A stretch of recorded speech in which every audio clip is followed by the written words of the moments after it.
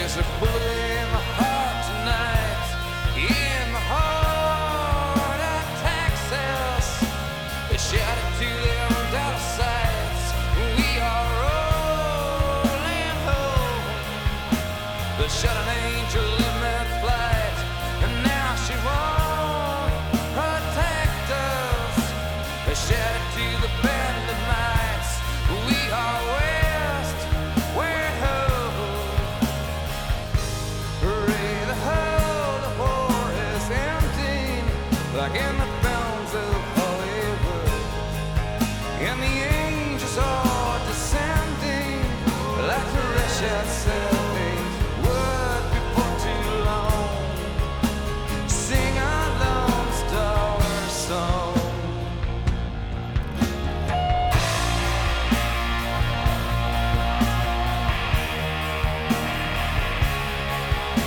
They had it nailed up to a T with that T for Texas. Hey, everybody, welcome back to The Hustle. It's John Lamoureux. All right, this week, we get to hear from another one of those wonderfully unfiltered guests. I love these.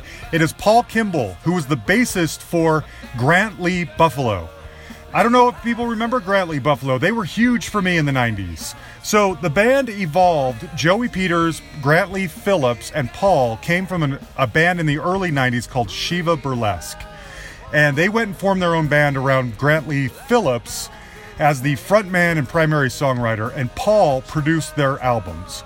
They put out 4 albums. The first 3 include Paul. He was let go after the third. So he produced those first 3, and I like all 3 of them.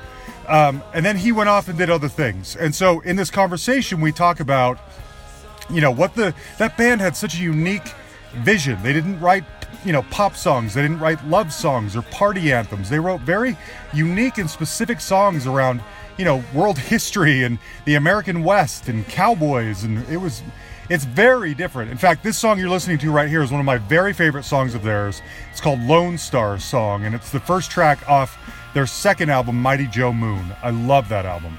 Anyway, Paul talks about his involvement in producing the Velvet Goldmine soundtrack. You guys know I love movie soundtracks. That's one of my very favorites, and he appears on there, so we hear that story. We hear a great story about his interaction with David Bowie, another great story around his interaction with Brian Eno. He is getting ready to release a solo album on September 28th. And we play a little snippet of one of the songs off that in here. So if you're interested in getting to know what Paul is doing, be sure and follow him on Facebook or social media or whatever you want to do, because it's great and it sounds just in keeping with the Grant Lee Buffalo sound. All right?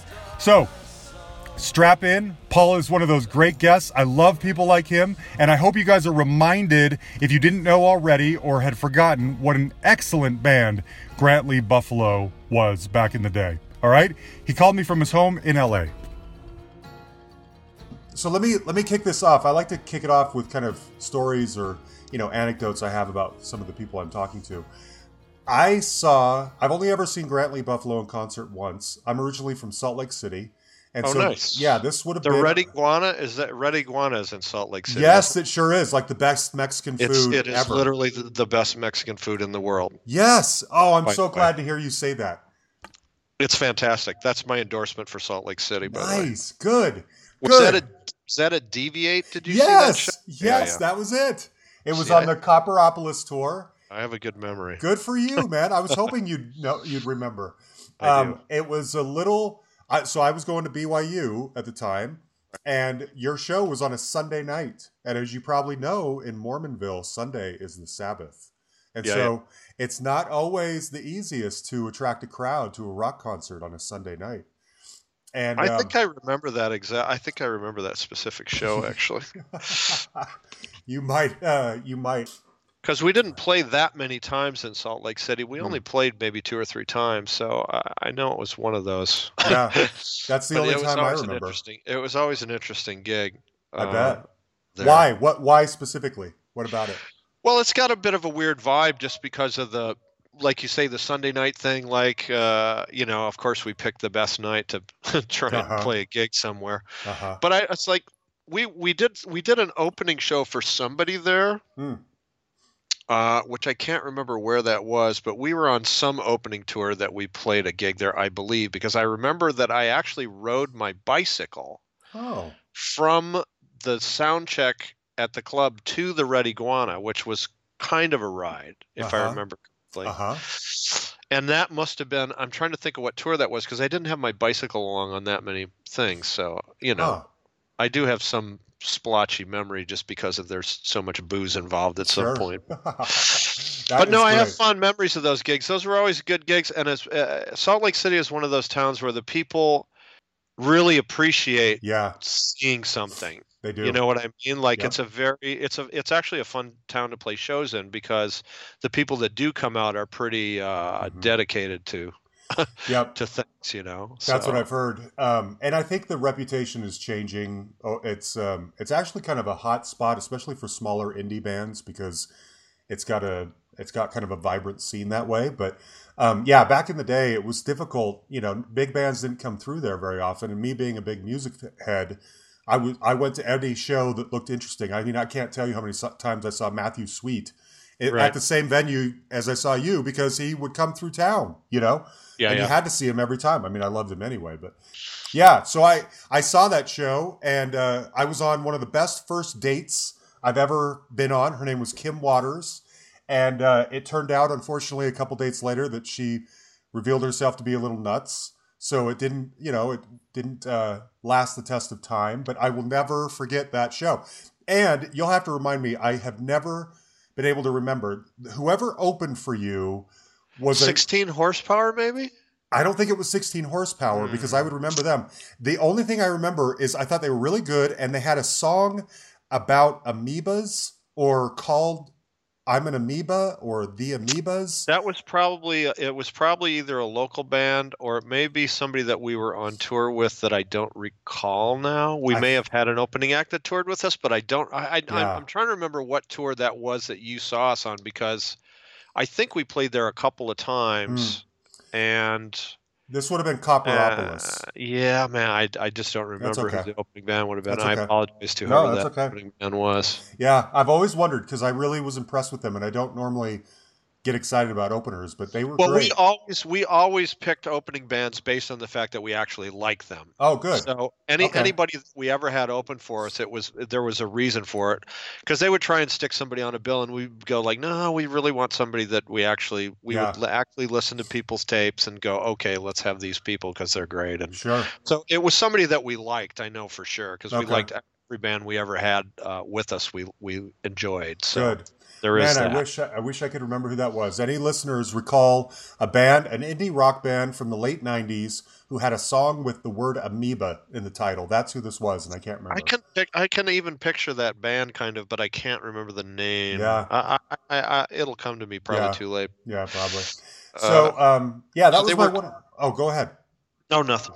I was going to say that was my one and only time, and I had become a fan shortly before that, because Mormon guys go on Mormon missions.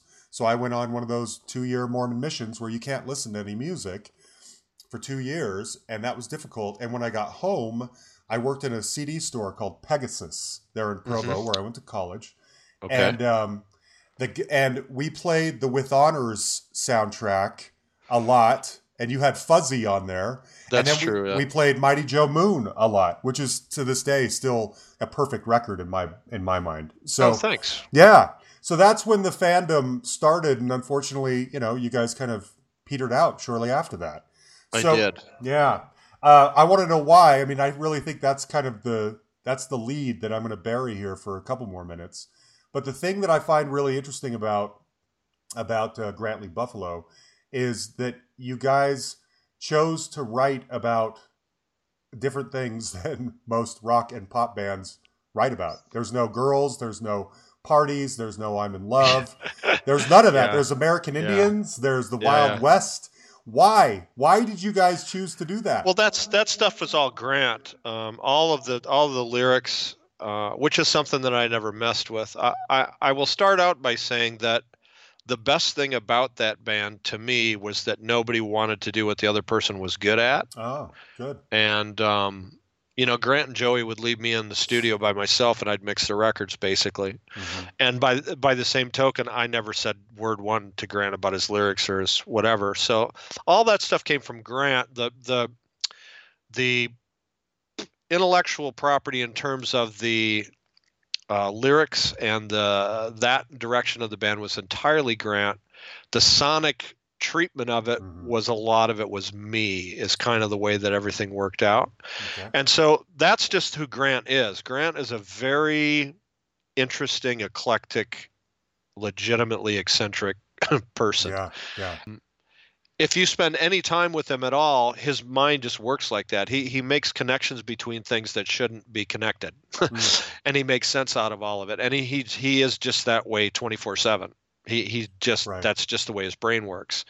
And so those songs are very, very indicative of Grant's sort of brain. Like that's just who the guy is. Uh-huh. And I always loved it. Like I always, to me, it was always the greatest thing ever. Like I loved those songs, and I've always thought that Grant was highly underrated and highly underappreciated as both a lyricist and and as far as melody goes. Yeah. I agree. Because to me, those lyrics are the best thing that happened in a 30-year time span, as far as I'm concerned. And I still believe that. Like for that time, that there was nobody writing more interesting songs than he was. Yeah, you might be right. I mean, they're definitely unique. Sonically, they sound in keeping with the best rock had to offer in the early 90s. So, but it's not that. For anyone who's listening that's unfamiliar with Grant Lee Buffalo, it's not that it's a difficult band to swallow at all. It's great. It's just it's taking on a different perspective than most pop music would have taken on at the time. It was an interesting combination of sort of accessible, but there was a lot of rabbit holes you could go down if you got into it. And that was sort of by design, both lyrically and musically. Like you could never quite get to the bottom of it. Oh, really? Yeah. Musically, it was certainly designed that way. There's always little things going on in the background that you don't even hear for a long time, and then eventually it's like, wait a minute, what's that thing? Yeah. So there's an element of not being able to get to the bottom of it, which I still really like, and I think that's why those records. One of the reasons those records hold up, I think, still because you can't ever be quite completely done with them in a weird way. Yeah, very good. Yeah, that's very true. So. Were these dynamics within the band, which it sounds like everybody was fine with these. You liked the role you played. Yeah. You empowered Grant to play that role as well. And then, of course, Joey. But was this dynamic laid out back in Shiva Burlesque, the first band you guys were in? Was it I'll tell you a story. I'll tell you a story about Shiva Burlesque. Shiva Burlesque was looking for a bass player. And Grant and Joey were playing in Shiva Burlesque, and then there was a singer named Jeffrey Clark, and they were looking for a bass player, and they had an ad in like Music Connection magazine or something in Los Angeles. And so I answered the ad because I had been trying to put my own band together and was fed up with it, and I was like, you know what, I'm just going to get in a band and be a bass player for a while and screw this. And so I answered the ad, and we talked a little bit, and I was going to come down there and see them play at the show at the Music Machine. And I went down there with the girl that I was dating at the time, and they came on stage and started playing, and within 10 seconds of them starting to play, I turned to this girl and I said, I'm going to get in this band, I'm going to steal the guitar player and the drummer, and that band is going to be successful. Really? Yeah. You saw it that clear? No, I knew it the second I saw those guys start to play. It's like, these are the two guys for me. I know this is going to work. And I've always had an element of that where my intuition about stuff like that is it's just never wrong.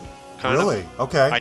I trust it sort of implicitly. Yeah. But I knew a second I saw Grant and Joey that they were going to be the guys. And Shiva Burlesque had a very different dynamic because Jeffrey Clark was the singer in that band, and he wrote a lot of the songs. Grant wrote a few at that time. Okay. Grant becoming more of his own independent person and becoming a songwriter, and Grant Lee Buffalo sort of grew out of Shiva Burlesque over the course of a year or two, because Grant and Joey and I lived with Joey at the time, and so we'd get together and goof around all the time. And a lot of songs came out of that. I mean, before Grant Lee Buffalo got signed, we had like 50 songs. Oh, really? we had a lot of material, and some of them were yours. These are not all entirely Grant's. These were all Grant's at that point. At that point, I wasn't writing very much myself. Okay. So these are all Grant songs, really. And he's very prolific. I mean, he writes 1 million songs a day, that guy. Sure. So there was plenty of material. So it sort of grew organically out of that, but not really quite organically, because I sort of had designs on those two guys. Mm-hmm. And I was really pushing for that band as a three-piece, because every time we got together as a three-piece, it was just obviously great. It was obviously a good band. Yeah. Like there was an obvious chemistry there, and there was something going on, like with that band.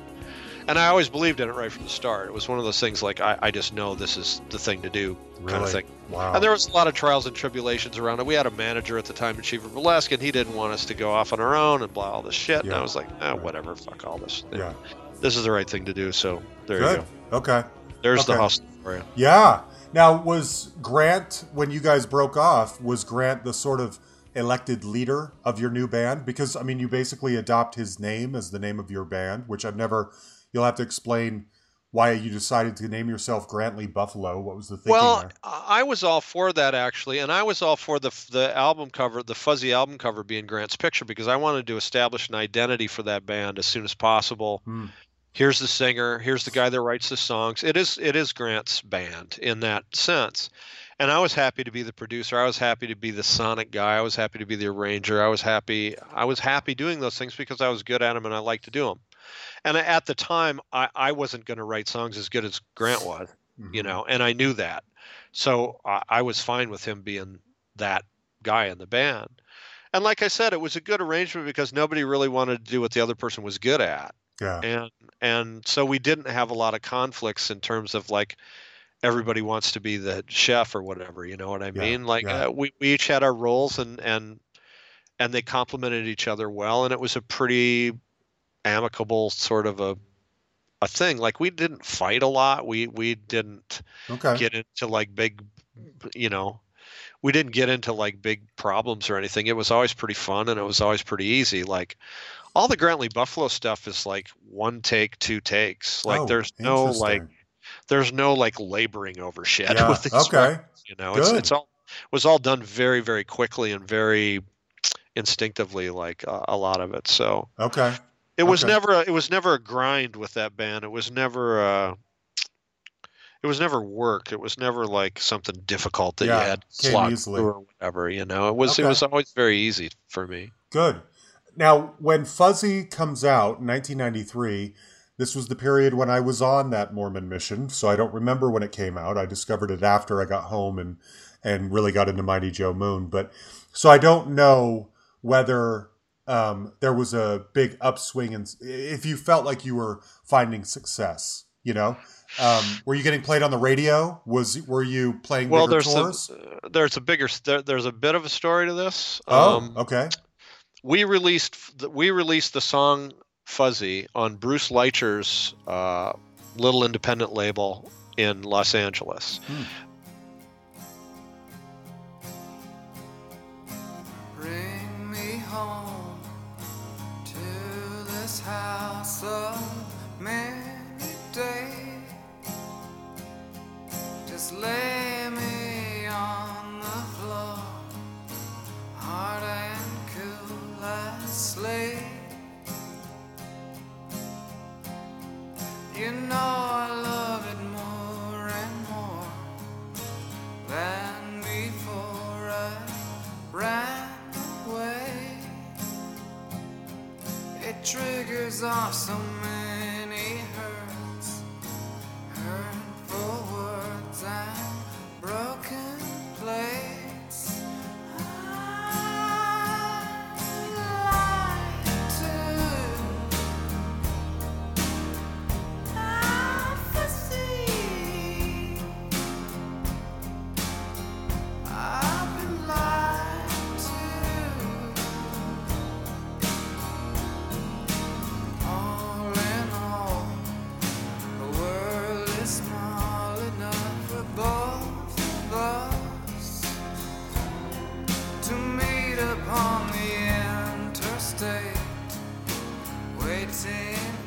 Bob Mould heard that and signed us to Singles Only label. and we released it. Then we released it on Bob Mould's label, and then WFNX in Boston started picking it up and playing it, which at the time was a big sort of influential kind of alternative station. Okay. So we basically had this song in the top 40 on Boston, and we were also consequently playing these sold out gigs at Largo, which is this place in Los Angeles. Yeah, heard of it. And so it was like record labels would come down to the show and they couldn't get in. And that was awesome. Yeah. Because that's when they want you the worst, is when they can't have you. Right. And so talk about the hustle. That was the hustle. And part of the hustle of that whole thing was, at the time we were playing sort of all over LA, trying to drag people to gigs and whatever. And I said, look, let's just pick one place that we like and only play there. Mm-hmm. We'll play once every week, or we'll play once every 2 weeks, like every second Sunday at Scrantley Bell, or every second Friday, whatever the hell it is. Mm-hmm. And let's turn it into a social event instead of come see our band, because who gives a fuck about your band? Nobody does. Right. And so we turned it into more of a party and more of a social event, and it was just a bunch of our friends would come down. It was a small place, like 150 seats, 200 seats, and so very quickly it developed into these sold out shows. Well, there's nothing better to attract attention than like a line around the block and people that can't get in. And the guy that ran the place, Flanagan, had a lot of sort of animosity for the music industry. Oh. So if somebody was at the door that was from a label, he'd be like, get lost. Right. I'm selling seats to people that actually like music, not you.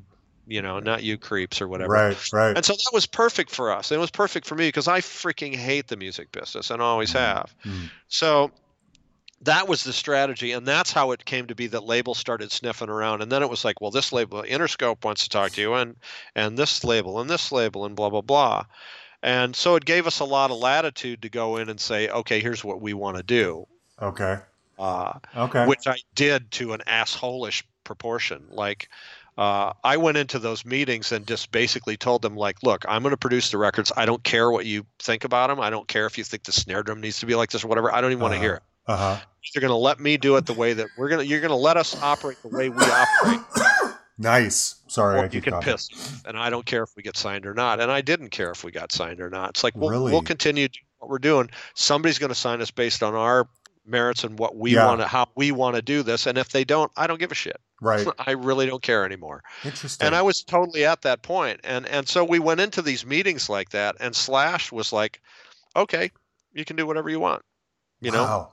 Now, charged. You say you throw down the gauntlet saying, I don't care. What would you have done? What did you have a backup plan? Would you have gone and become a insurance salesman? I knew some. No, I'm still not. I'm very old, and I'm still doing this bullshit. Are you really? Okay, I'm going to release an album like next September. You know what I mean? Amazing. Like, I'm still doing this. So no, I didn't. I legitimately didn't care because I knew it was going to work, and I knew that it was.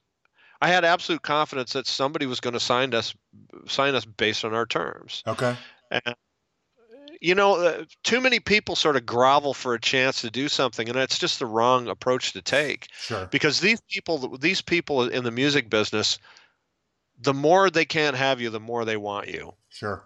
You know, and it's like they got a million people trying to send them tapes and grovel for their acceptance and whatever. And it's like, I just went at it completely the other way around. Yeah. Like, you're the ones that need us. We don't need you, because without us, there is no freaking record label. If you don't have good acts, you're nothing. Right. So we're actually the ones that are in charge of this situation, not you. Wow. And that's the hustle. Empowering. Good for you. And it's the truth. Yeah. Way more people need to behave with these people instead of bending over and giving them everything they want and like selling your soul out and having some horrible producer come in and ruin your fucking band. Right. It happens to a million bands. So good for you, man. Wow. Right from the get-go, we had ourselves set up so that nobody was going to mess with us. And until after the third record, they didn't. Yeah. Okay. Which leads me to why I ended up leaving. But we're going to get there. We're going to get there. Believe me. We're getting there. So Fuzzy comes out. Michael Stipe calls it the best album of the year, hands down. He's very what? What's that? He's very smart. Now, Michael's a lovely human being, but that was really nice of him to say. It was. It did help. So, speaking of Michael and him being a nice person, you're suddenly you're making a living as a rock star. You've got a Yeah. really hyped, buzzed about band. You're getting some airplay. You're playing shows. Are you starting to meet heroes and idols of yours that you grew up, wanting to rub shoulders with? I did, and there's only three. Oh, tell me. Michael Stipe was when I was actually homeless for a while, and when I was homeless and living in my tent in the mountains of Malibu. No way. The one cassette tape that I had on my Walkman cassette was Life's Rich Pageant. There you go. That's about the only one you need. And I listened to that record over and over and over and over, and it sort of helped get me through that. So Stipe was a big one. REM in general was a big one for me, and I love every one of those guys. And so that was a big deal. And then I met Bowie and I met Eno. And those are the other two that are like, top of the heap for me. So now you got to tell me how you met Bowie and what that was like. Bowie, we played some shows with. And did you? Okay.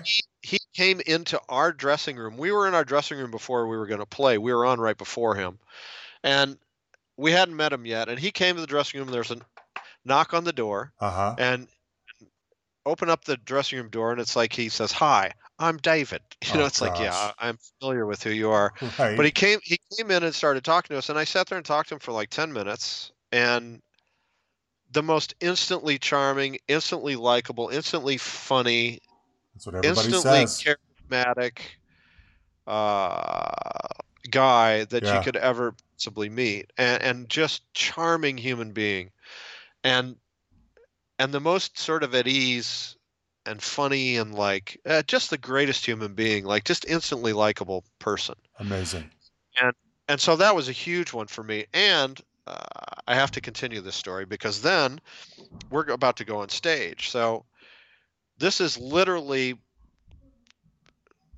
if I had to say one person, Bowie is either it or close. It's either Bowie or Eno. Okay. So Bowie is way up on the list for me, right, if not right. the top list, Same. Yep, same here. And so he's standing on the side of the stage when we start our set because he comes out to see us play. And he's literally about 10 feet from me. I'm on the left side of the stage, and I look over the left, and there's Bowie standing there with his arms crossed, like watching us start our set. So we start this set, and the first thing that happens, literally on the first downbeat of the first note, is I break a fucking bass string. Oh, no. There's no spare bass for whatever stupid reason. We're at a festival playing in front of 100,000 people or whatever. There's no spare bass. Of course not, because why would you need a spare bass? Sure. You can't afford shit like that, So right off the bat, and I never broke bass strings, ever. I would go 50 gigs and not break. So literally right off the bat, broken string, blah, the bass goes out of tune. So I got to hand the bass off to the tech and say, okay, fuck it, I'll try and play these songs. And keyboard, don't quite know what I'm doing, but I'll fake something. So I sit down and I started on the keyboard, and something is wrong with the power supply of the keyboard, and the keyboard is like a step and a half flat and kind of around. So the keyboard is literally unplayable. So these are my only two instruments that I have on stage. I'm in front of 100,000 people, and David Bowie is sitting next to me with his arms crossed going, well, this sucks, That sounds terrible. Here's my hero, like literally one of the few people that I would say, like, okay, this guy I actually care about me. Yeah. The 10 minutes that he watches me is literally the worst I have ever been on stage. Like, ta-da! That's awful. No, it's perfect. Well, it's perfect. It's perfect because it's like I can pull off a Grantley Buffalo gig in any situation and have. We've played with lightning storms in the rain outdoors. We've played with drunk off our asses, broken equipment, whatever. And every gig was flawless. Yeah. Yeah. Like Grantley Buffalo played so many flawless, literally no mistake gigs. And then the one time that the one guy I care about is standing on the side of the stage, it's just a complete disaster, and it's perfect. It's like, of course it's going to. What are the odds? My gosh. Because you want to do your best. Yeah. And it's like, nope, you're just going to be your worst. And I had to laugh about it. It's like, this is perfect. Thank you, Mr. Bowie, for coming in and destroying our set. That is terrible. Oh my gosh. Well, at least it happened. At least it happened, and you have a story. If it had gone perfectly, you wouldn't have had as interesting a story. It's. I think it's perfect because it's like when the gods arrive, like you're not worthy, you can't do it. Like you're just gonna, Yeah. Like he was the only guy that could just make everything I did just fail. Like he was one of those guys that could pull that off, and I give him full props for that. You know. Okay. I don't mind that. Yeah. So tell me a song off of Fuzzy that isn't the song Fuzzy that you are especially proud of. Stars and Stripes is always a That's my favorite too. Oh, I'm glad you said that. Still streets of Iran, the ghost of cars in the yard. Sunflower speaks of a one.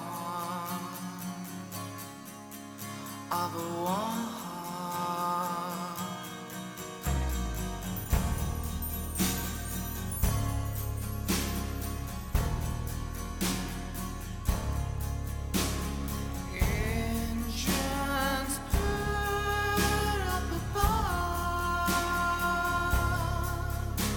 The L train roars like a love, like a love.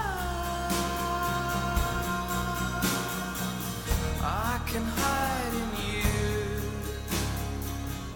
and your chestnut hair. I can fight in you, whisper in your ear. Okay, why? Well, first of all, that recording is from my garage before we were signed. Really? Stars and Stripes, Fuzzy, and Dixie Drugstore. Those three songs are the recordings I made in my garage on my 16-track 1-inch before we were signed. No way. It was muggy July around supper time when I pulled into New Orleans. I got dropped off beside the Rampart Street. I was hungry for a plate of greens. I made my way down the banquet where I could see an open door. And overhead a sign made of painted pine red, the Dixie Drugstore. Peppers and roots were hanging from the rafters above. There were oils and sprays all on display for money, luck, and for love. I reached down to pick one up when a dark hand grabbed my arm. And before I could see just who it was, she said, "You don't want that, John."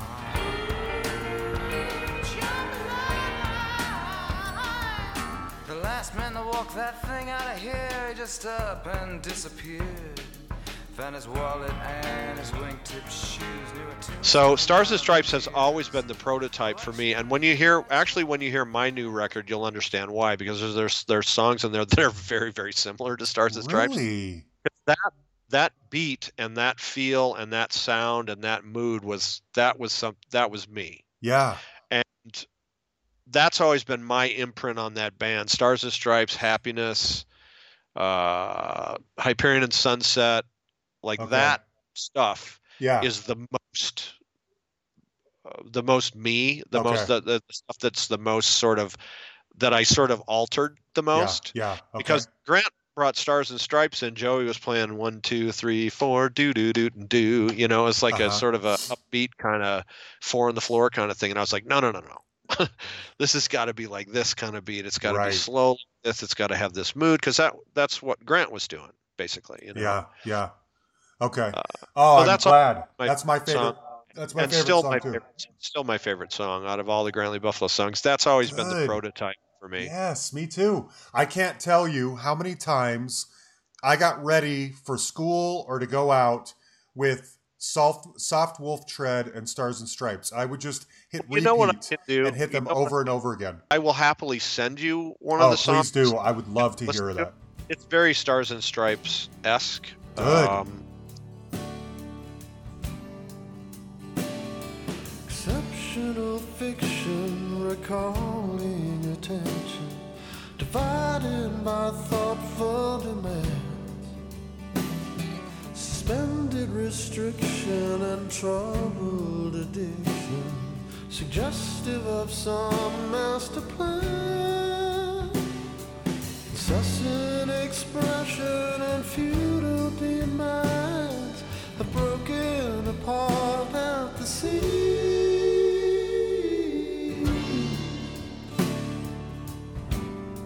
America dreams. The folding of time and melancholy lines have partnered to put you at ease.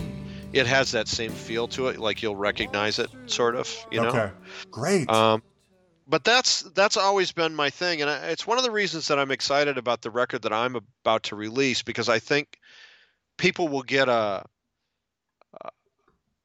very clear sort of picture of like, oh, this is what this guy did in this other band. You know what I mean? Yeah. Like it's sort of a lot of that stuff sort of takes off where Grant Lee Buffalo left off in terms of how it sounds and the approach to it. Like there's some real consistent similarities to that, and some of it's very different, but a lot of it is grounded in that exact same thing, because I've always liked that. Always liked that, you know, and I still do. Good. Okay. I just gravitate towards that. So yeah. Oh, good. Okay. Now, Mighty Joe Moon, like I said, I worked in a record store when that came out, and for anyone who's ever worked in any retail, really, because, you know, music is being piped through the system on all nonstop on your 8-hour shift. And sometimes there's, like, if you're in Old Navy, it's the same 40 songs, and maybe you are so sick to death of certain songs. And then there's others that you can't wait to hear. For instance, when I worked there, the Cranberries' No Need to Argue was big, and I hate that album. And another one was Lenny Kravitz, Are You Gonna Go My Way? And I hated that album too, because I got so sick of hearing them pipe through the speakers all the time. But Mighty Joe Moon just grew on me more and more and more. Now, I don't know if that, to me, sonically, that album is a slight step up, as good as Fuzzy was. That one's even a league or two better, if you ask me. You know, Mockingbirds has started. There's a video for that. You're getting some airplay on MTV. Finally we meet. After all of these years out here in the street, I had a feeling you would make yourself known.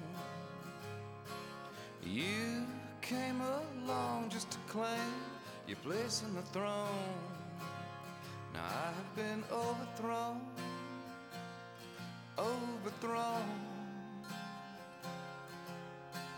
And I thought if I do the right lines, but these mocking words won't let me shine.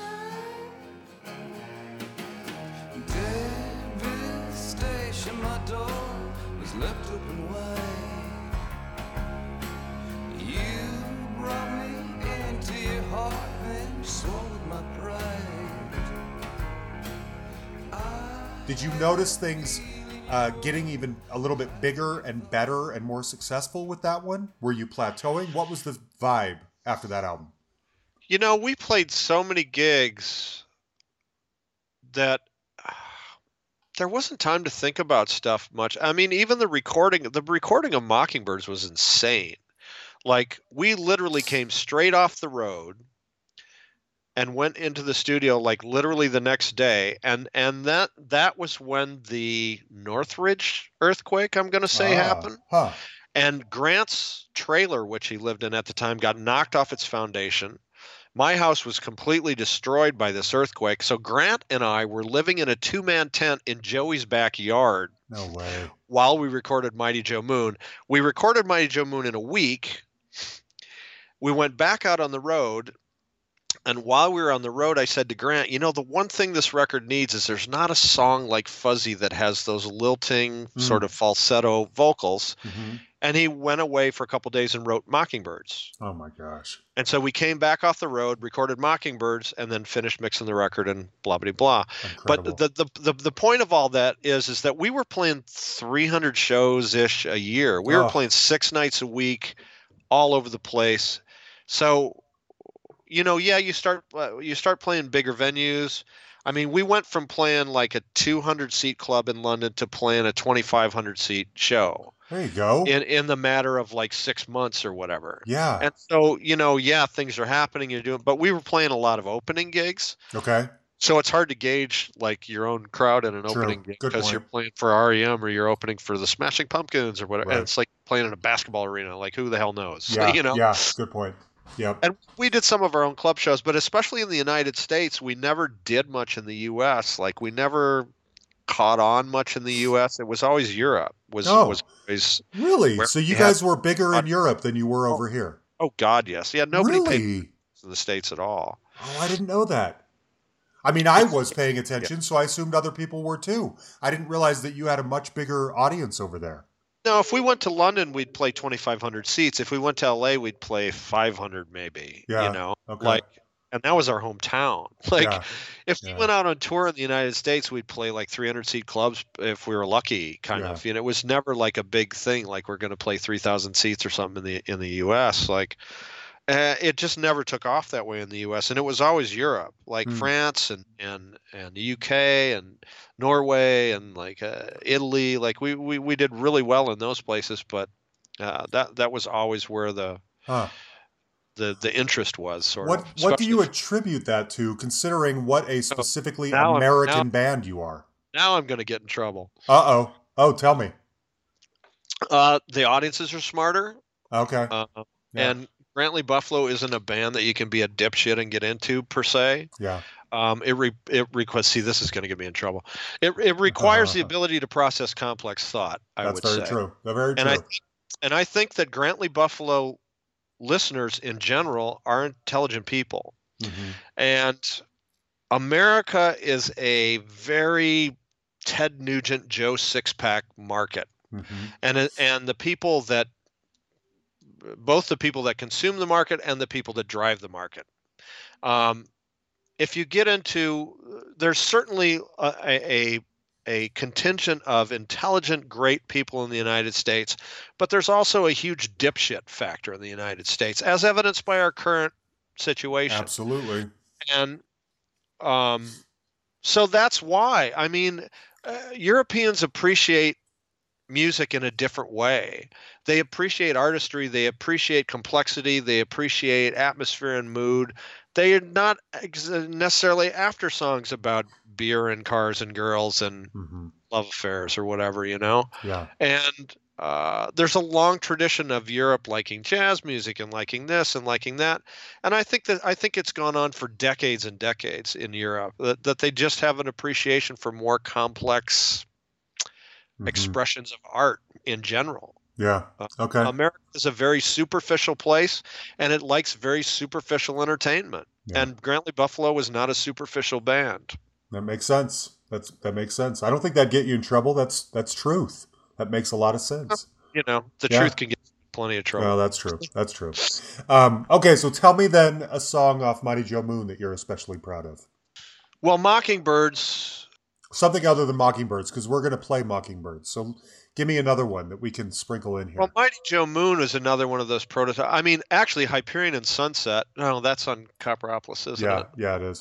Trying to think of what's even on Mighty Joe Moon. It's the Life, Mighty Joe Moon, Demon Called Deception, Lady Godiva, Happiness, Honey Don't Think. Happiness. Same thing with Stars and Stripes. It's Happiness. Really?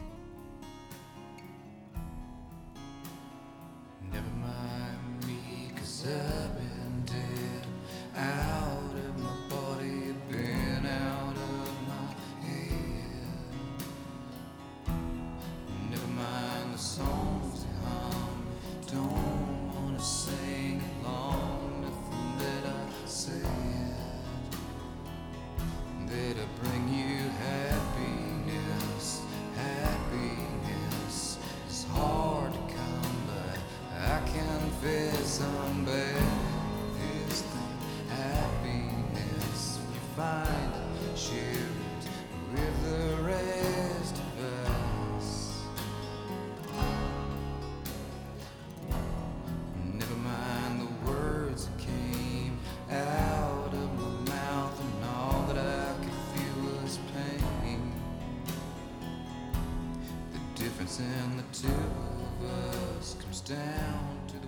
those songs. You the like best. that really kind of dark, brooding mood, then? Yeah, no, I do, for real. Okay. And Lady Godiva and Me, I think, is one of those songs that is absolutely there is no prototype for. Yeah, I could see that.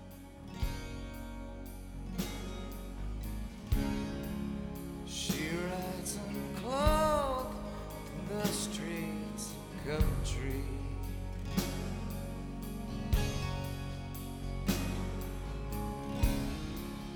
Keep on a great cock horse ahead of her.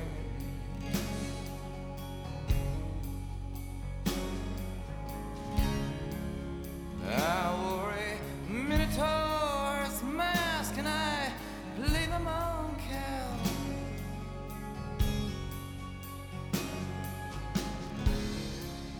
I was the last to see her anyhow.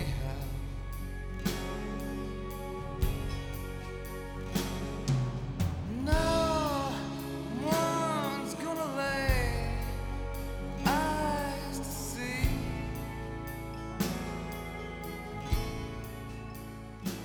Just ever recorded a song like that, Yeah. as far as I can tell. And I love that about that song.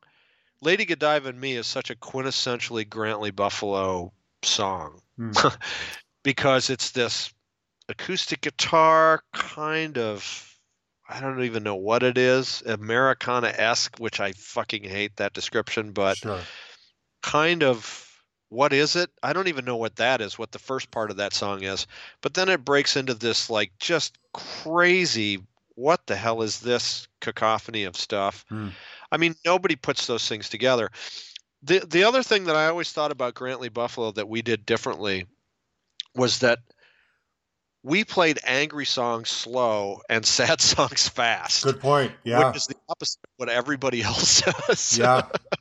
Yeah, very true. Like I never Stars thought of and that. Stripes is the first slow angry song in history, I think. Yeah. You know? Yeah. Interesting. And I You're think right. that's a real point of interest for Grantley Buffalo in general, is that everybody plays angry songs fast. Mm-hmm. And we didn't do that, you know? Right. Our happier songs, some of them are fast, you know, it's weird. Right. We were a weird band, but Yeah. sorry. All right. So, Copperopolis. Bethlehem Steel comes out. It starts getting some airplay on the radio in Utah, where I live. Was a lie, blue as the wells touch. Used to shine all over the fields. When otherwise strong, withdrawn minds. Polluted star. Bedroom steel.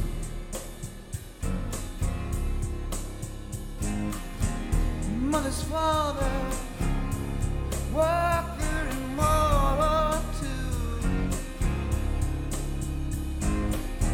None of me, parading trail.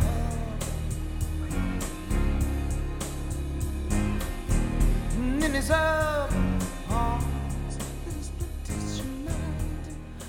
I love that song. Love it. Right. It's sonically so adventurous. It's got this great, almost like a little bit of like a trip hoppy vibe to it or something. Yeah. It's kind of funky. Something's going on. It's very moody and it's so different than your other stuff. And so I run right out and I buy Copperopolis, and I have to tell you, I was a little bit disappointed by the rest of the album. It doesn't quite measure up to the other two. I don't know if you feel that way. Maybe you guys feel like you did something you were super proud of, or there was some contention going on where it's like, this wasn't our best moment. How do you guys feel about Copperopolis? I personally think that's the best record. Do you really? Well, then I'm and way I off. think that the reason that people can't get into that as much, and I knew this going into it, is that it was a lot more dense. Yeah, it is. There's a lot more to plow through in that record, and it's gonna alienate some people because. Do you play any musical instruments? I don't. No. So there's this thing. There's the Bieder-Meinhof scale, whatever it's called, which is for intelligence or whatever. But there's also a same thing I think happens with music. And I'm not trying to be condescending when I say this. No, say but it. Your ability to appreciate music is directly related to your talent for it. Mm-hmm. And I knew that I was stepping over the line with Copperopolis because of how dense that record was, and that people might not be able to decipher it. Mm-hmm. And I think that's part of what's happening. But then again, you could just like the other albums better, and that's fine too. It's hard for me to say like, oh, this one is the best or this, because none of that shit really matters to me. Like I just do the work, and once it's done, I really don't care. I don't care if people like it or they don't like it. I don't care. If I like something that I did and somebody else doesn't, I don't care. And if I hate something I did and somebody else likes it, that's not going to change my mind either. Sure. I don't care one way or the other. It doesn't matter. The work is what mattered, right. and the making of the thing is what's important to me. Once it's done, I just don't give a shit. Right. So I mean, I respect your opinion on it. That's how it is for you, and that's great. I don't care. Somebody else will think differently about it and whatever, and that's fine too. It's like it's not for me to say that people ought to like this or the other thing or whatever, because it's never part of the equation for me what anybody else is going to think about it. Okay. I like Copperopolis because we really pushed the limits. Grant and I sat down at the beginning of that record and said, you know what? On this record, let's just use the studio as much as we possibly can. That makes sense. It sounds let's just do every single thing we can do in a studio. Let's just do it. Yeah. Because it's an experiment. Right. And resting on your laurels or whatever. I mean, we could have made Mighty Joe Moon Part 3. I know how to make that record. But it's like that's not moving forward as an artist. That's not moving forward as anything. It's just regurgitation, and then you're dead. Yeah. Because that's part of the hustle too. Is you got to keep moving forward. Sure. You know. I will say, I'm working this into the show title into this all the time. I do love that. I do, because that's the whole point. That's why I called it this. Is because people have to, legacy artists who we mostly talk to, have to kind of hustle to, keep their name alive and everything. So I really appreciate that. Okay, so speaking of the hustle, let me give your listeners an example of the hustle on the show The Hustle, while I'm hustling during the show The Hustle. Nice. I've got a record coming out on September 21st called Netherworld Orange. The band name is Pistol Star, a.k.a. Paul Kimble, on M&O Records.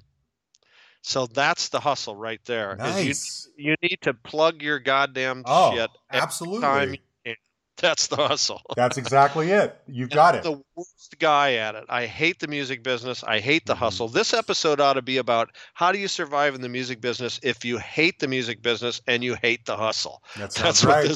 What this episode is. It is different, but I feel you on that, because I hate all those things too. But when you're a musician and you're a creative person and you've got to rise above the din of everything else that's out there vying for people's attention, you have to do those things. And you don't. And here's why. Oh, really? And here's how you do it. Okay. I'm going to give your listeners some insight into the hustle. Okay. If you're a person like me that hates the music business and hates the business and literally is no good at it and is horrible at networking, et cetera, et cetera, et cetera, what you need to do is surround yourself with good people that you trust that are good at it. Good point. And that's where I've just gotten to in the last year or two. I met this guy in France that's now like my partner, and we do the stuff and yada yada, and like he's exactly the guy I needed to try and get this music stuff done, because he is great at organization.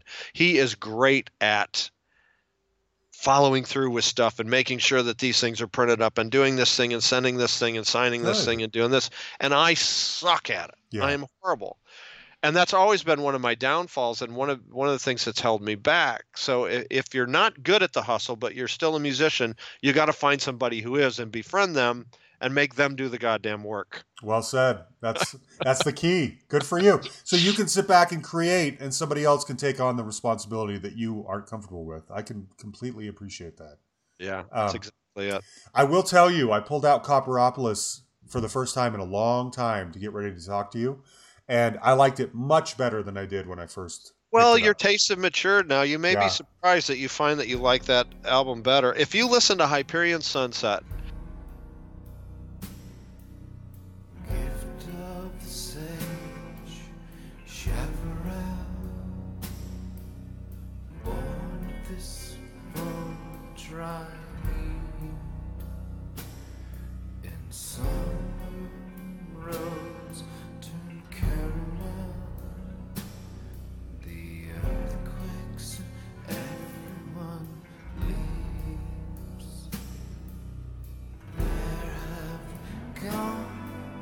Far from my Purian and Sunset Boulevard. Where have you gone? North to Oregon and Mount St. Helens home. Left behind dishes. And you listen to Comes to Blows, and you listen to, I mean, there's a lot of songs on that record that to me are quintessential sort of Grantley. Yeah. I love Homespun. There's great stuff on that album. Yeah. Yeah. And it is dense and it's longer, but you're right. It takes longer for you to get into that record than it does the other two. The other two are certainly more immediate records. Mm-hmm. I think Copperopolis to me is the sleeper record because of that.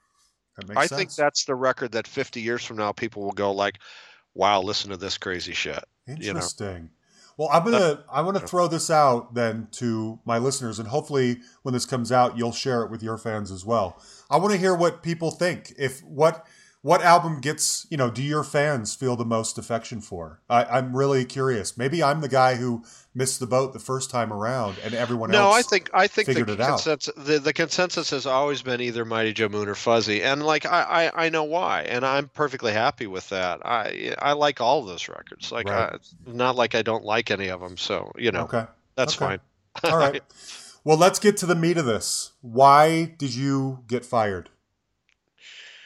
Because the record label came to us, I sort of had an intervention against me. Oh, really? After the third record, the record label, we had a meeting, and it was like the label guy was there, the A&R guy was there, our manager was there, all the band guys were there. There's a couple of guys from the label, something or other, blah, blah, blah. And the whole purpose of the meeting was like, okay, the next record we need an outside producer, was basically the talk. Why? Because are you not reaching the level of success that they want you to reach? Because I took a band from my garage to international acclaim, and that's not good enough, apparently. And it pissed me the fuck off. I bet. It pissed me off really fucking badly. And it was completely disrespectful. I mean, I understand, especially from Grant's point of view. Grant's a guy that doesn't like to repeat himself. He likes to try new things. And I understand from Grant's point of view, I can understand artistically, he maybe wanted to try something different. He was tired of this strategy. Let me mix it up. Mm-hmm. Because I think he was starting to really feel like he just wanted to be on his own anyway. He always kind of wanted to just be on his own, Mm-hmm. I sort of, before Grantley Buffalo got signed, when Grantley Buffalo got signed, he was really ready to go off on his own then. Mm. And I sort of talked him into like staying in, the two of us working together, like, dude, this is great. We have to put out some records like this. This is a really good band, Right. And so he's always been ready to be a solo artist, and now he has been for 20 years or whatever it's been, Mm-hmm. And so I think he was always kind of chomping at the bit for that. Okay. But it was just the fact that given what I had accomplished as a producer, which was taking this band literally from nothing in a fucking garage to international acclaim and universal praise from the press and blah, blah, blah, blah, it's like, well, why don't you just give me a chance here? Like, sure. I've done pretty well so far, And this was also at the time when Lenny Waronker, I think, had left Warner Brothers, which to me was a huge blow for Grantley Buffalo, because Lenny Waronker loved Grantley Buffalo. Oh, really? Okay, good. And he was a smart man, and he was an actual producer himself that had produced tons of hit records. Like, this guy knew what he was talking about. Yeah. And Lenny went into a meeting after we got bumped up from Slash to Warner Brothers. And Lenny, in one of the early Grantley Buffalo related meetings, told people that Mockingbirds was the best sounding song he had ever heard. Whoa. Okay, this is a guy that is reportedly, this is what he said. I didn't hear it, but reportedly this is what he said from somebody that I trust at Warner Brothers. But so this to me was like, I mean, how much better praise can you get? That to me is like, that's one of those, he's one of the few guys that, like, if Lenny Waronker says something like that about you, that's flattering. Yeah. Like, no kidding. I actually take that seriously, because that guy, if he would have told me like, this guy sucks, we need another producer, I would have thought, all right, maybe I do. Yeah. And think about it. Like, if that would have come from Lenny, I would have taken that different than from the people it came from. Sure. Because the people that it came from didn't know fucking shit about shit. Yeah. And that's what pissed me off. And it kind of pissed me off that Grant and Joey went along with it, because it was like, yeah. It just felt like kind of a betrayal of where we started and where. And so I was fucking pissed off about it. And that's the long and short of it, really. Okay. I assume you could have stayed in the band and as a member, but just not a producer, and that's not what you wanted to do. Bass player, like, fucking monkey to do that job. Like, seriously, like, I'm going to be the bass player. Yeah. You've got to be kidding me. You know, no, thank you. Huh. Wow. Well, now when they went on without you, I mean, are you guys? You've said nothing but nice things about Grant this whole interview. I assume you guys are cool. Feel that way about him. I've never felt any differently about Grant in my life. Even when I left the band, I've never felt any differently about Grant. Grant is a genius. Grant is the best lyricist in our time, as far as I'm concerned. Huh. And I still feel that way about him, and I will always feel that way about him. There's absolutely no... You have to separate sort of the business problems of it with who Grant is as an artist. Yeah. You know what I mean? Sure. And the business problems and the sort of... to me, it was all for one and one for all as a band. It was us against the world. And when that changed, that's when I decided to bow out, because I don't believe in it anymore. Right. If it's not our vision of a band, I can't get behind. I'm not just going to do something because I can earn a paycheck doing it. I can't do that. Like, I can't do something that's dishonest with myself. And that's really why I left. It's like, this is dishonest to me. If I just stay in this band and I'm going to listen to somebody else try and produce this record, and all it's going to do is piss me off. And I knew that. Like, there's no way I'm going to be able to sit there and let somebody else produce this record and go, like, you're an idiot. Right. We should be doing this. Like, there's no way I'm going to be able to do that. And I knew it. And I thought that would have brought chaos to these guys, too. Yeah. It's not just leaving for myself. It's like, if you guys really want another producer, then who's playing bass is irrelevant. Yeah, true. So go ahead. Do the thing that you guys think you need to do, and I'll bow out of it, which is my way of dealing with conflict. If somebody is hell-bent on doing something, I'm not going to sit there and fight you over it. I'll just leave, and I'll go do something else. Now, were names being thrown around? I can't remember. I've never actually owned Jubilee, so I don't remember who produces that. When you left, I kind of lost interest, to be honest. Were names being thrown around at the time? Like, instead of Paul, let's get...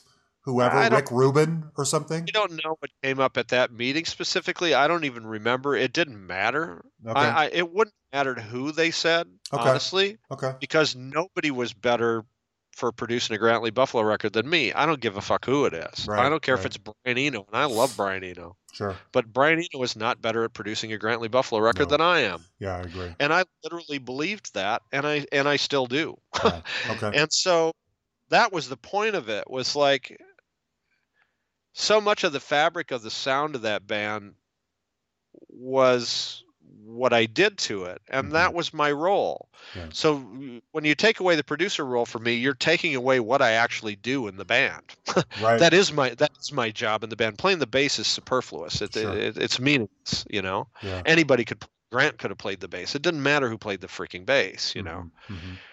So that was my job, and my job was being taken away, and that's why I was like, okay, if you want somebody else to do this, then I'm out. Mm-hmm. I got to go.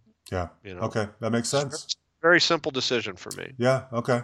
Now you, have I read this right? Do you guys reform every now and then? I mean, not regularly, but once in a while to do a reunion show or maybe a festival? We will reform whenever anyone offers us enough money, which is basically never. So So you've never reformed since Oh you no, left? we have. We played That's a what I couple. We thought. released a live album from London that's actually really good. Oh, I don't even know Which is that a one. Okay. miracle. It's live at the Royal Festival Hall, Grantley, Buffalo, and Okay. it's 19 songs. They're all from one show.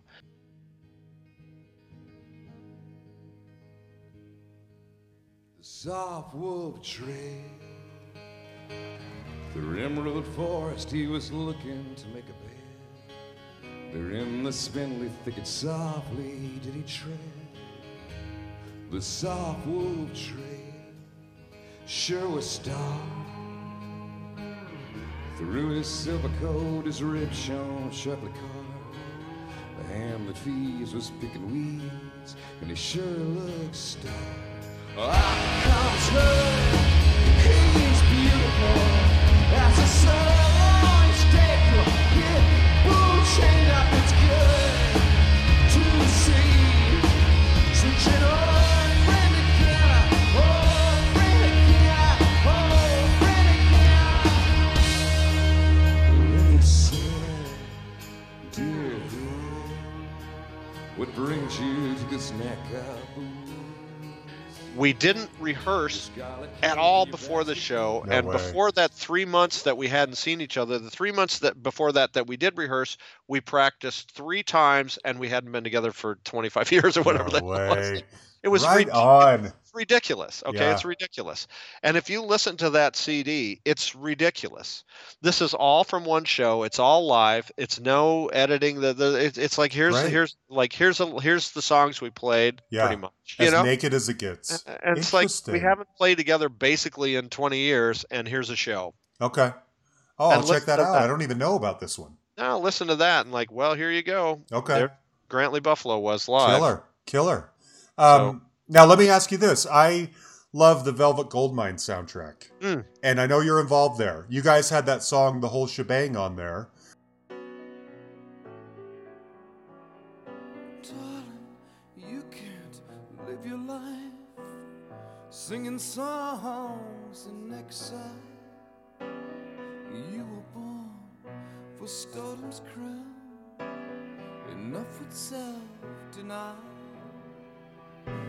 So don't you close the door on fate when she comes to call, and tell her that you join her there at the masquerade's ball. Funny how some people never love at all. We'll take the whole shebang. Oh, nothing, anything. Ecstasy's the birthright of our gang. We'll take the whole shebang. Free your heart of guilt and shame. Come and claim what's yours, whole shebang. Nothing on this earth can hold you prisoner, my dear. You are a part of one of those supergroups. I don't remember which one. Are you part of the Wild Rats, or are you in the Venus and Furs, or both? What are you doing on there? I was in the Venus and Furs, I think. You were, and they've got like 4 or 5 songs on that album. I is sang great. some of those. I sang some of those songs, and I produced all of them. You did? Which ones did you sing? I sang Bitter's End. Two shall dry cold hills within, too late to leave the chocolate gate. Pale fountains fizz in falls big chill. While destiny begins to fly, the farmyard chorus sings its wake, upstanding anthem to the sky. Too soon to realize their fate. Bizarre, you were the raven of October. Bizarre, I knew the sign you threw around. Up in the air, so high above me. Never needed to look down. and I sang the alternate version of the 2HB. Yeah. That Jack Ferry sings, I think it is. Yeah. And I produced all that. I wondered. Okay. That's one of my favorite soundtracks of all time. Michael came to us with he and Grant wrote the whole shebang together, I think. Oh, okay. And when we were in the studio doing the whole shebang, I said to Michael, like, you've got like different people that are supposed to be different people doing different songs in different places. This is going to be a mess. You need somebody to produce this and make it all sound like it's supposed to be one thing. Uh-huh. And like, hire me. Yeah. Like, I'll come to London and produce this whole thing and put these things together and make them sound like they're supposed to be from, you need to know, like, okay, this is supposed to be in this venue. It's got to sound like this, la, la, la. Right. There's a bunch of technical shit that needs to go on to this. Let me do this. And he basically did. Great. And that's how I got involved. And that's where I met Eno, actually, was on that trip. Yep. Okay, I wondered. Which is, I don't know if you have time, but it's a Yeah, tell me the story. All right, I'll try and make it quick. Okay. So this is about, and this is another one of those failure things for me. Here you go. It was about 28 days into the recording. I had literally been working every single day on this soundtrack. It was crazy. The amount of work was insane. The deadlines were nuts. There were many times where I worked 72 hours in a row without sleep, and then the next day I was in again. Like, it was crazy. Uh-huh. So this is about day 28. Michael Stipe organizes a breakfast at this place called the Hempel Hotel in London. And there's going to be like 15 people at this breakfast. And it's Eno, it's Brian Ferry, who hadn't been in a room together in like 15 years or something. It's Jarvis Cocker, it's Tom and Johnny from Radiohead, it's Michael Stipe, it's a couple other people, whatever. Mm-hmm. So I show up at like 10 in the morning, or whatever the hell it is, at this hotel. I've been working for basically a month straight, and I am out of my mind. Mm-hmm. Mm-hmm. I am out of freaking mind, like, with work. Mm-hmm. And so I show up in this hotel. It's all white. First of all, everything is white. Carpeting, floor, ceiling, desk, table. Wow. Everything is literally white. And there's twins working behind the desk. Okay. So right away, it's a Stanley Kubrick movie. Right. Okay. Sorry. I walk up to the desk and say, where's the breakfast downstairs, blah, blah, blah. I walk downstairs and I see Eno sitting there at this table. And there's maybe most of the people are already here, but there's a seat open next to Eno. It's like, why? Beeline for that chair, because Eno is number one for me. Got it. And so sit there for an hour talking to Eno, make a couple of jokes at other people's expense about getting us pancakes and whatever. And Eno is a very funny guy. Mm-hmm. He's a very disarming, very charming, very funny guy. He's very much like Bowie. Mm-hmm. Very intelligent guy, very funny guy. And so at the end of this breakfast, he says, I'm going to go for a walk through Hyde Park. Does anybody want to go with me? And so, of course, I say, no, I got to get back to the studio. Sorry, Brian. No way. The stupidest move I have ever made in my life. What? The single biggest regret that I have in my lifetime. Yeah. Is that I didn't say, yes, Brian Eno, I will go for a walk with you in the park. No way. Why and didn't I do that? It was on a platter. How could you miss that? Dude, and this is how work crazy I am. Mm. I've been plugged into this thing for 28 days or whatever it is, and I'm like, nope, got to get back to the studio. I got a lot of work to do. You know what I mean? Like, No sorry, way. Brian. Sorry, Brian. Hate to blow you off, but I got to go back to work. You know? I don't think anyone would have faulted you if you were a couple hours late because you went on a walk with Eno. No, of course not. You know? And that's the stupid part. This is how stuck into work I was at that point in my life. Oh, man. Nothing was going to derail me from the mission at hand. Not even Brian Eno wanting to go for a walk on a beautiful day in London with Brian Eno. Crazy. Just me and Eno strolling through the park talking about whatever. Oh, my gosh. God knows what that would have been. And you know what I mean? Because I got along pretty well with him off the bat, because he's one of those he's just got such a great sense of humor, that guy. And I know that would have been incredible to sit there and talk to him about, like, oh, this stuff and that stuff and art, and like, well, we like a lot of the same art stuff, and like blah blah blah. Like, that might have been a good idea, Paul. You freaking idiot! Oh, man, maybe you should have gone on that walk. I can't believe that. I can't believe you blew that. I got to be honest. Dude, oh, wow. The choir. Yeah. Okay. about halfway back to the studio in the cab. What am I doing right now? Oh my gosh. The moment's gone. You totally blew it, and it's over, and you will regret this the rest of your life. Yes, I do. Now, did you ever interface at all with Bowie during the recording of that soundtrack? Because he famously didn't want anything to do with it. And no, he famously did not, and I did not have anything to do with Bowie whatsoever during that time. The only time I met Bowie was that time he came to our dressing room. Okay. So I spent any time talking to him. I didn't know if you had to like interface with him, like, hey, it's actually going to be okay, and I'm producing. If there were emails sent back and forth or whatever, maybe not a single contact with him, which is a shame because any excuse to like be in contact with Bowie would have been fine with me. Well, you probably would have screwed that up too, to be honest. Oh, no, please, you're preaching to the choir. If I have a chance to screw it up, believe me, I will. Busting your chops. No, like with those guys, like apparently, but see, these are the only people that could actually get me. The thing with Eno is funny because Eno is one of those guys that could probably fluster me just because I have such a reverence for his catalog and such a reverence for his work.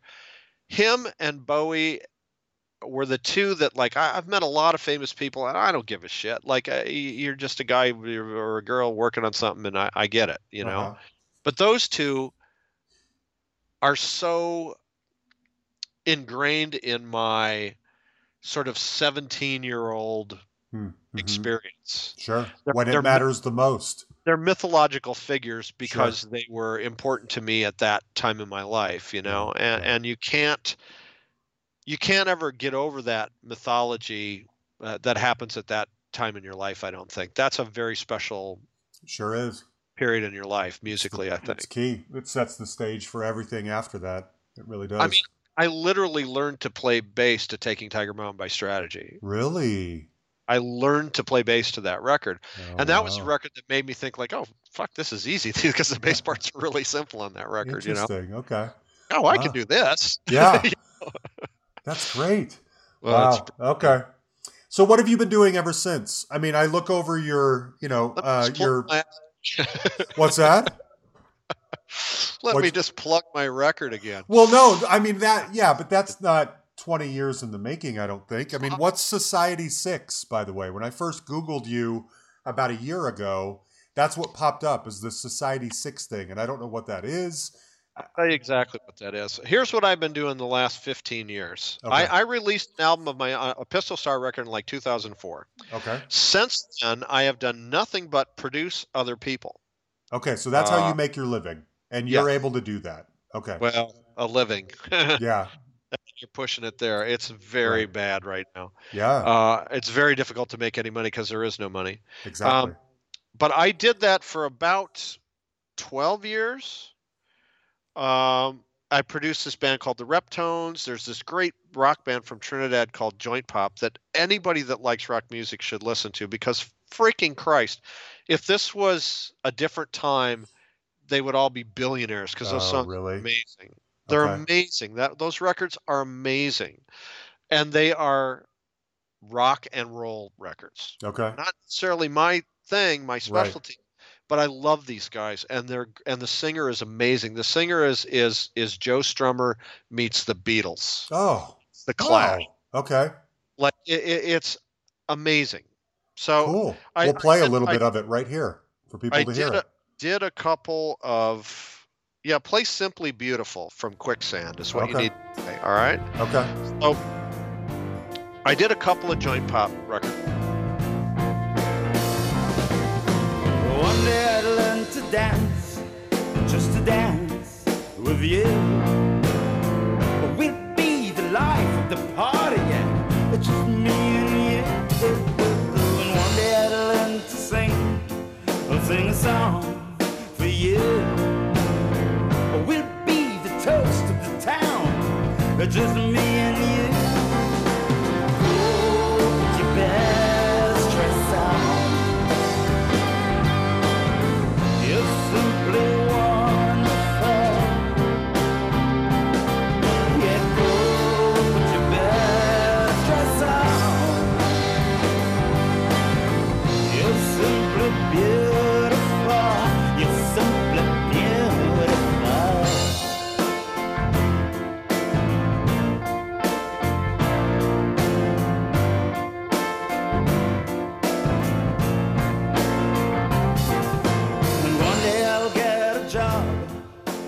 records. I did a couple of Reptones records, which is this band from Denmark, and there are songs on some of those records that's some of the best work I've ever done. And then I did a bunch of other stuff. I did some local people. I did this, I did that, whatever. And then about 3 or 4 years ago, I really screwed my knee up, and like literally couldn't walk for about a year. Oh boy! And so I'm sitting around going, "What the hell am I going to do?" And so I started painting. I love painting. Okay. And I love art. I always have.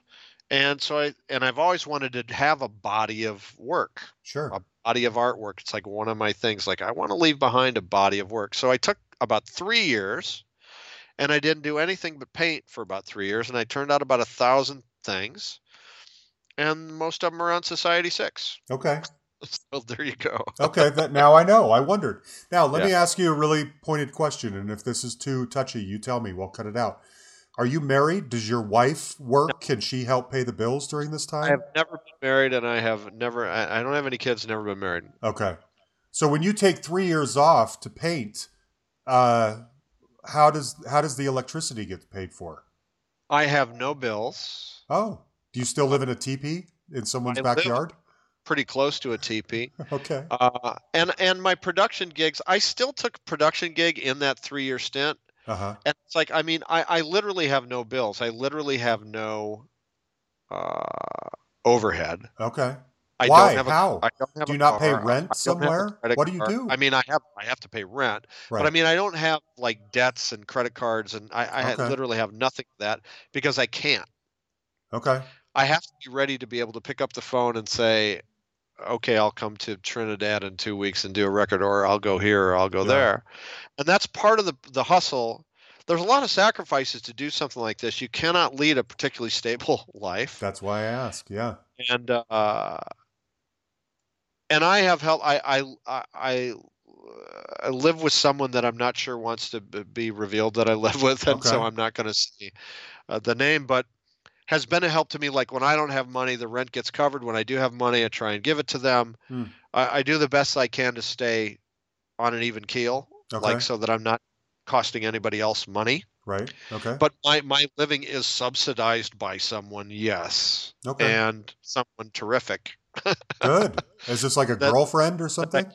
I don't want to say anything about it because it's like it's one of those situations where I don't want to overstep my bounds into somebody else's territory or whatever. Okay. But it's a very awesome human being that I've known for a long time and is awesome. And Good for you. And carries me in times where it's like I can't come up with this right now, but if you give me 3 months, I'll probably get this and whatever. And that's the way my life has always been. And that is a very stupid way to live. Well, it's a difficult way to live, but it's kind of what you have to do because you don't know when your money is coming. Right. So you kind of have to be floaty to survive in it. And it's it's the best situation, but works for you. That's one of the focuses of this podcast, again, going back to why it's called The Hustle, is because I'm always interested in how musicians maintain careers over the long haul. How do they pay their bills? And mostly I talk to a lot of people who had like one hit in 1986. And how do you live off that for the rest of your life? Can you? And a lot of people have to go get regular jobs, or they play a lot of rewind festivals, they drive a cab, whatever it might be, And so I find that really interesting because we love you, People listening to this love Grantley Buffalo. We want the best for you. And so we want to make sure that you're happy, and we're curious what that life entails. And so that's why I ask these things. Well, and it's a good point. And I think that the idea, not so much these days, but the idea that anybody that was ever in the music business has a bunch of money or whatever is ridiculous. I mean, I never had a bunch of money. Even when Grantley Buffalo, I mean, the crew made more than we did. Oh, like wow. Literally a lot more than we did. Actually, it's like, fuck, I should be a sound man. Like I'm in the wrong business here, Right. Because you're always the last one to get paid as a band member. Like the attorneys and the lawyers and the accountants and the managers and the booking agent and the crew, everybody's going to get paid, and except for the musicians. Yeah. and this is one of the things that really pisses me off about the music business. It's like, why do these other people have a steady job and I'm the one that should take it in the shorts? Like, if you want to be in the music business, well, guess what? You're going to be a soundman. You're in the music business too. So why aren't you taking the same risk I am?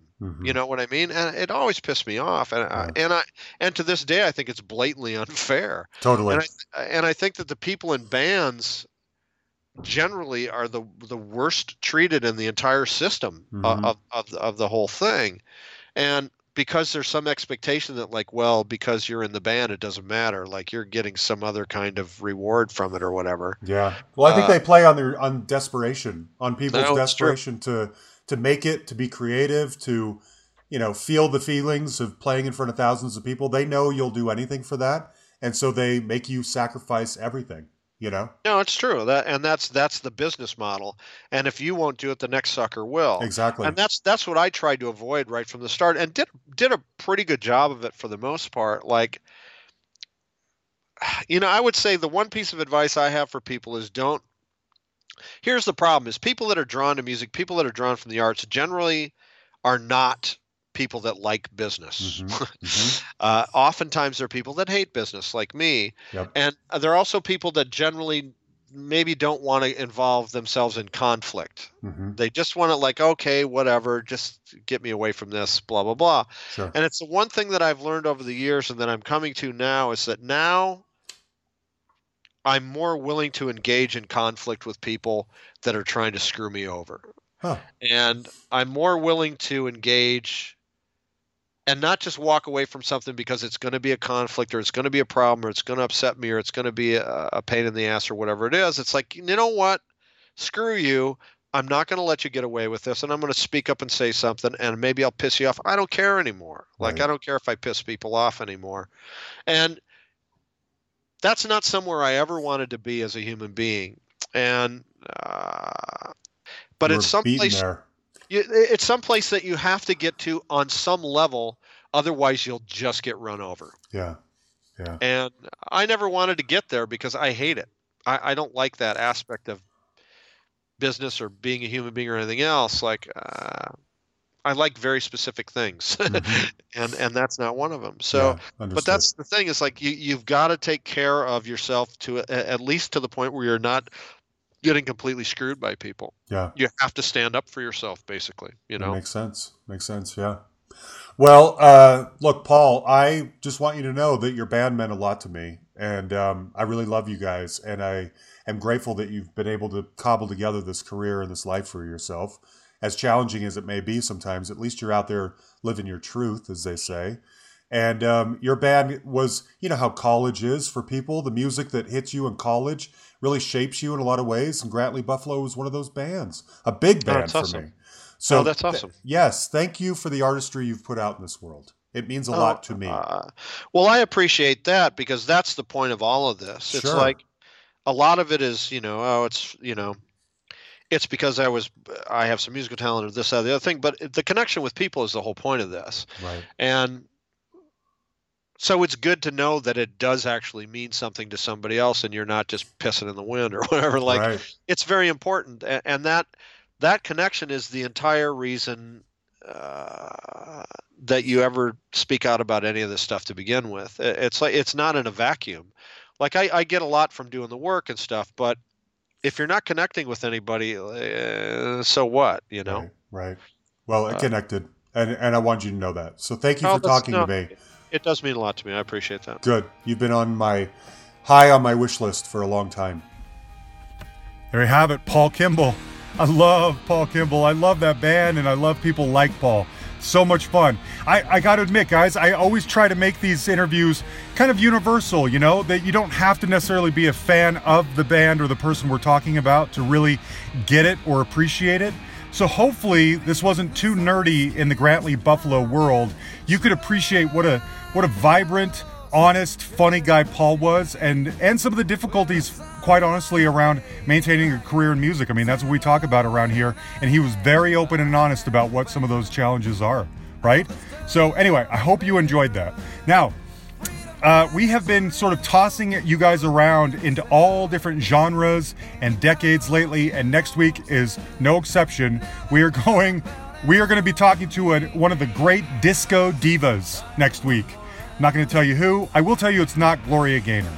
But we are going to be talking about disco and hearing her stories. I love disco. I wish I could feature it more often on here. So I'm really glad that this lady talked to me. Hopefully you guys will enjoy that and come back next week for that. You guys know the drill by now. You can find us on Facebook and like our page. You can send us a message on there if you want. You can send us an email at thehustlepod@gmail.com, or you can find us on Twitter at thehustlepod. By the way, I forgot to mention, yes, I wasn't the world's biggest fan of Grant Lee Buffalo's third album, Copperopolis. There are some parts of it I like, and it has grown on me. But this is probably my second favorite song on that album. It's called Homespun. This is the first track. So I want to close it out with something that he would appreciate and that might, redeem that album in people's eyes and ears. Okay?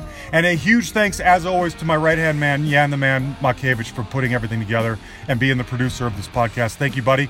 We will see you guys next Tuesday.